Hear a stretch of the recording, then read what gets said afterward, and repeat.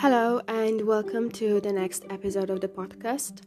In today's episode, I'll be talking about herb that is commonly known as a yarrow.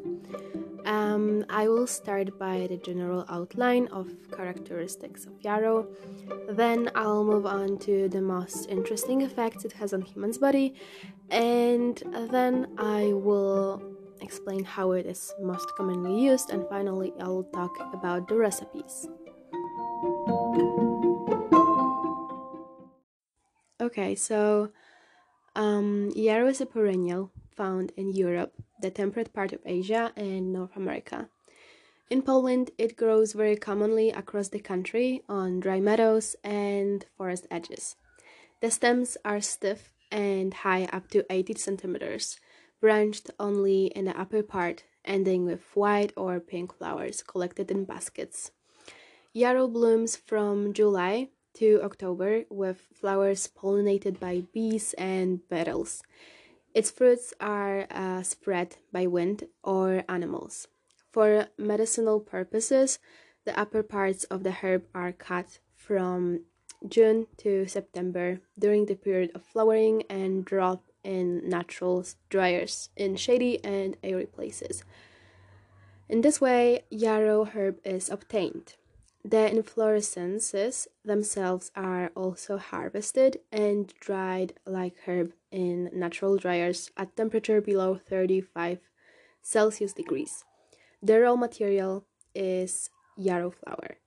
Due to the varied chemical composition, yarrow herb has multi-directional effect. For centuries, it has been considered a means of stopping bleeding. It is believed that preparations from yarrow herb inhibit microbleeding, for example, from damaged cellar pillars in the gastrointestinal tract. In addition, a diastolic effect on the smooth muscles of the intestines, bile ducts, and urinary tract, attributed to flavonoids, is observed.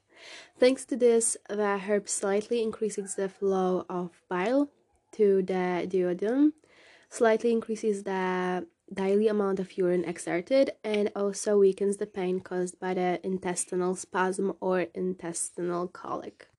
It has a generally detoxifying effect, removes toxic metabolic products and those compounds that have penetrated the body from the outside. It stimulates menstruation in women and relieves pain in dysmenorrhea. The bitter substance, acrolein, stimulates taste receptors to a small extent and through the central nervous system increases the secretion of gastric juice and improves digestion and assimilation of food. The lifts have a serminative effect and are given especially to children, adolescents, and the elderly. Thanks to the presence of tannins, an essential oil containing azulene, the herb and yarrow flowers have an anti-inflammatory and weakly bacteriostatic effect. After getting acquainted with the multiple positive properties of this plant, it is also worth mentioning the undesirable effects. Touching a fresh plant causes an allergic reaction and a rash in some people. However, yarrow preparations administered in a recommended doses do not cause adverse reactions. Furthermore, dried or fresh yarrow flowers are used as a bittersweet seasoning for dishes. On the other hand, fresh leaves can be excellent ingredients in soups, omelets, or scrambled eggs. As I mentioned earlier, thanks to the content of acrolein, infusions of yarrow herb stimulate the secretion of digestive juice and facilitate digestion. When it comes to cosmetic use, yarrow should not necessarily be the first choice as its properties for the skin are not as effective. However, this herb has antibacterial properties due to the flavonoids it contains. Thanks to this, it has a cleansing effect on the skin and you can use yarrow in homemade cosmetics for oily and acne-prone skin with dehydration. Its properties make it also a good addition to products that care for mature skin. After discussing the use and properties of yarrow, Now I'll move on to the recipes.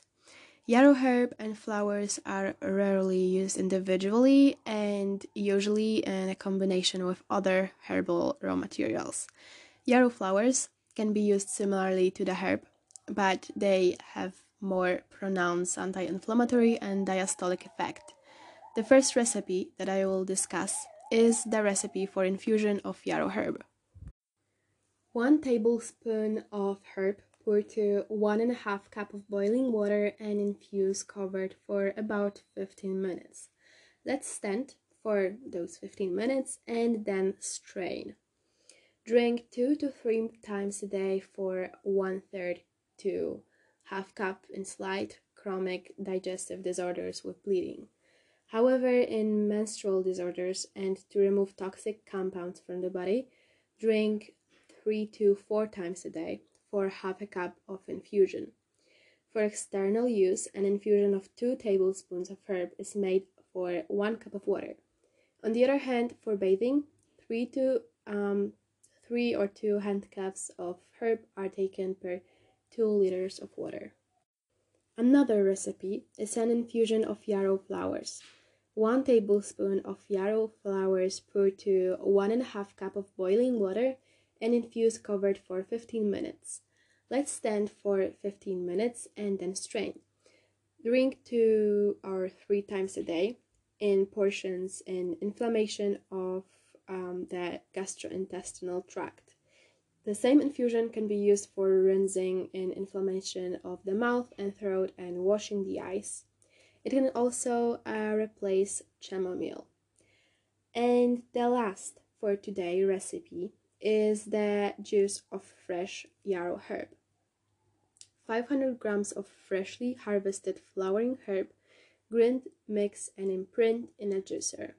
Strain the resulting juice and add for fixation 1 part of the 95% spirit to 4 parts of the juice. Store in a refrigerator. Drink a tablespoon 2 to 4 times a day in 1/4 cup of water or fruit juice. This juice has all the actions attributed to yarrow.